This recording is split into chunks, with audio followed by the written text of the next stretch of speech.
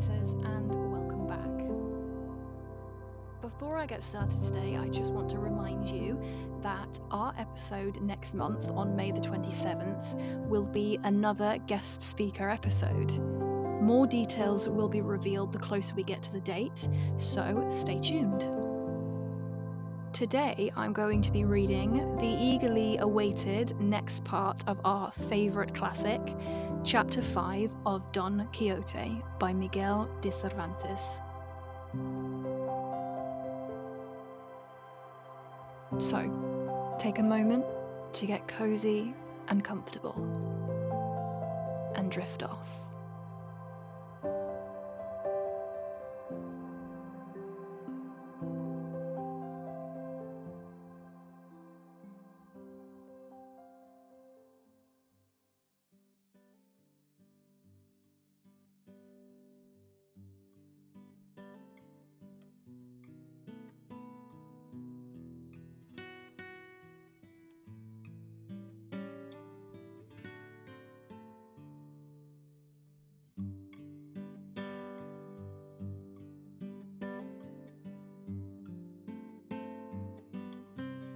Chapter 5,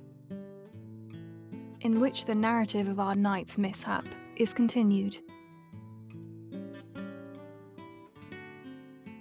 Finding then that, in fact, he could not move, he thought himself of having recourse to his usual remedy, which was to think of some passage in his books, and his craze brought to his mind that about Baldwin and the Marquis of Mantua, when Carlotto left him wounded on the mountainside, a story known by heart by the children, not forgotten by the young men, and lauded and even believed by the old folk, and for all that not a whit truer than the miracles of Mahomet.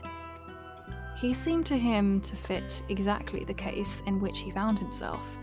so, making a show of severe suffering, he began to roll on the ground and with feeble breath repeat the very words which the wounded knight of the wood is said to have uttered. "Where art thou, lady mine, that thou my sorrow dost not true? Thou canst not know it, lady mine, or else thou art untrue." And so he went on with the ballad as far as the lines, "O noble Marquis of Mantua, my uncle and liege lord." As chance would have it, when he had got to this line, there happened to come by a peasant from his own village, a neighbour of his, who had been with a load of wheat to the mill, and he, seeing the man stretched there, came up to him and asked him who he was, and what was the matter with him that he complained so dolefully. Don Quixote was firmly persuaded that this was the Marquis of Mantua, his uncle. So the only answer he made was to go on with his ballad, in which he told the tale of his misfortune, and of the loves of the emperor's son and his wife, all exactly as the ballad sings it. The peasant stood amazed at hearing such nonsense,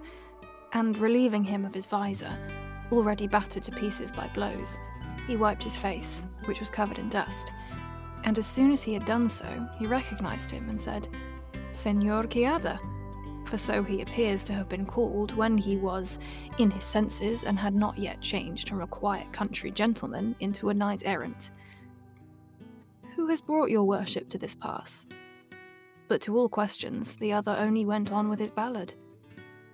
Seeing this, the good man removed, as well as he could, his breastplate and back-piece to see if he had any wound, but he could perceive no blood nor any mark whatever. He then contrived to raise him from the ground, and with no little difficulty hoisted him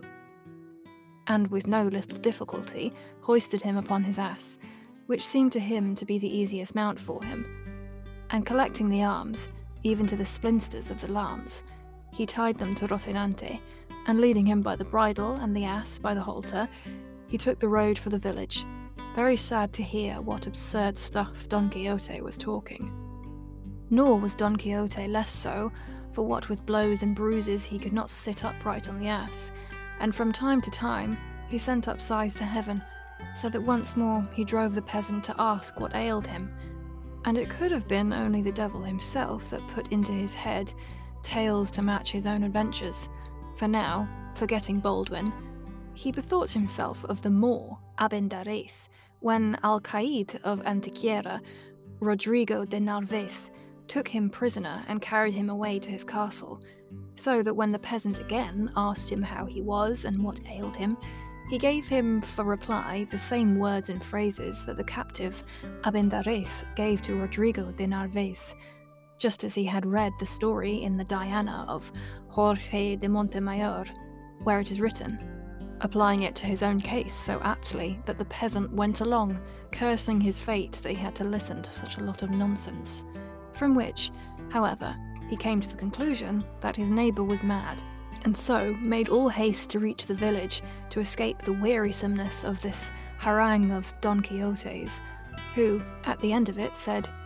"Señor Don Rodrigo de Narvaez, your worship must know that this fair Zarifa, and I mentioned, is now the lovely Dulcinea del Toboso, for whom I have done, am doing, and will do the most famous deeds of chivalry that in this world have been seen, are to be seen, or ever shall be seen." To this the peasant answered, "Señor, sinner that I am, cannot your worship see that I am not Don Rodrigo de Narvaez, nor the Marquis of Mantua, but Pedro Alonso, your neighbour, and that your worship is neither Baldwin nor Abendarez, but the worthy gentleman, Señor Quixada?" "I know who I am," replied Don Quixote, "and I know that I may be not only those I have named, but all the 12 peers of France, and even all the 9 worthies, since my achievements surpass all that they have done altogether, and each of them on his own account." With this talk, and more of the same kind, they reached the village just as night was beginning to fall, but the peasant waited until it was a little later that the belabored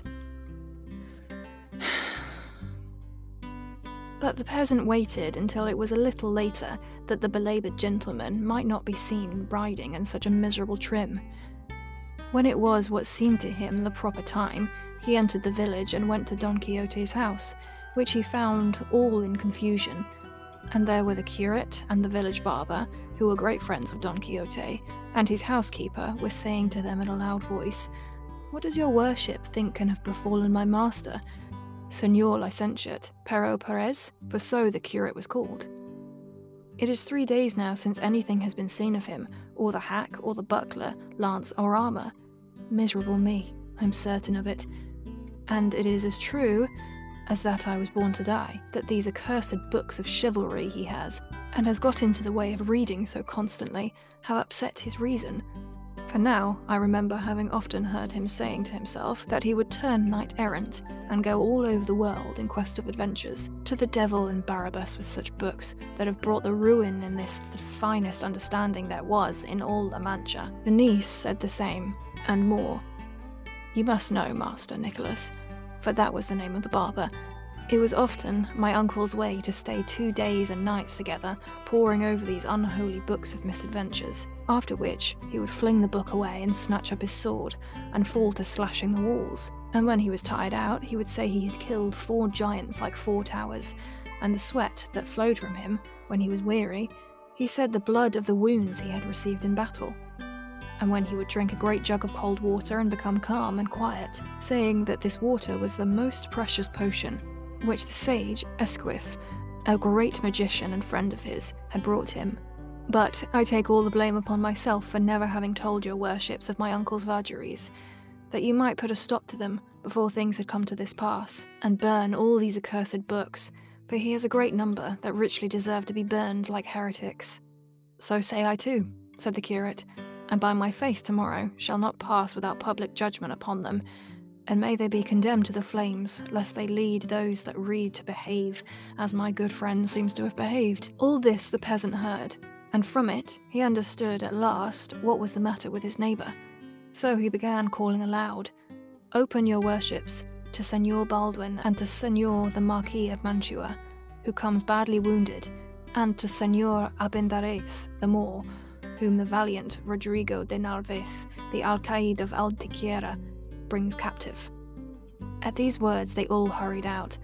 and when they recognized their friend, master and uncle, who had not yet dismounted from the ass, because he could not, they ran to embrace him. "Hold," said he, "for I am badly wounded through my horse's fault. Carry me to bed, and if possible, send for the wise Uganda to cure and see to my wounds." "See there, plague on it," cried the housekeeper at this. "Did not my heart tell the truth as to which foot my master went lame of? To bed with your worship at once, and we will contrive to cure you here without fetching that Uganda. A curse, I say once more, and 100 times more, on those books of chivalry that have brought your worship to such a pass." They carried him to bed at once, and after searching for his wounds, could find none. But he said they were all bruises from having a severe fall with his horse, Rothenante, when in combat with 10 giants, the biggest and the boldest to be found on earth. "So, said the curate. "Are there giants in the dance? By the sign of the cross, I will burn them tomorrow before the day is over." They put a host of questions to Don Quixote, but his only answer to all was, give him something to eat and leave him to sleep, for that was what he needed most. They did so, and the curate questioned the peasant at great length as to how he had found Don Quixote. He told him, and the nonsense he had talked when they found on the way home, all which made the licentiate the more eager to do what he did the next day, which was to summon his friend to the barber, Master Nicholas, and go with him to Don Quixote's house.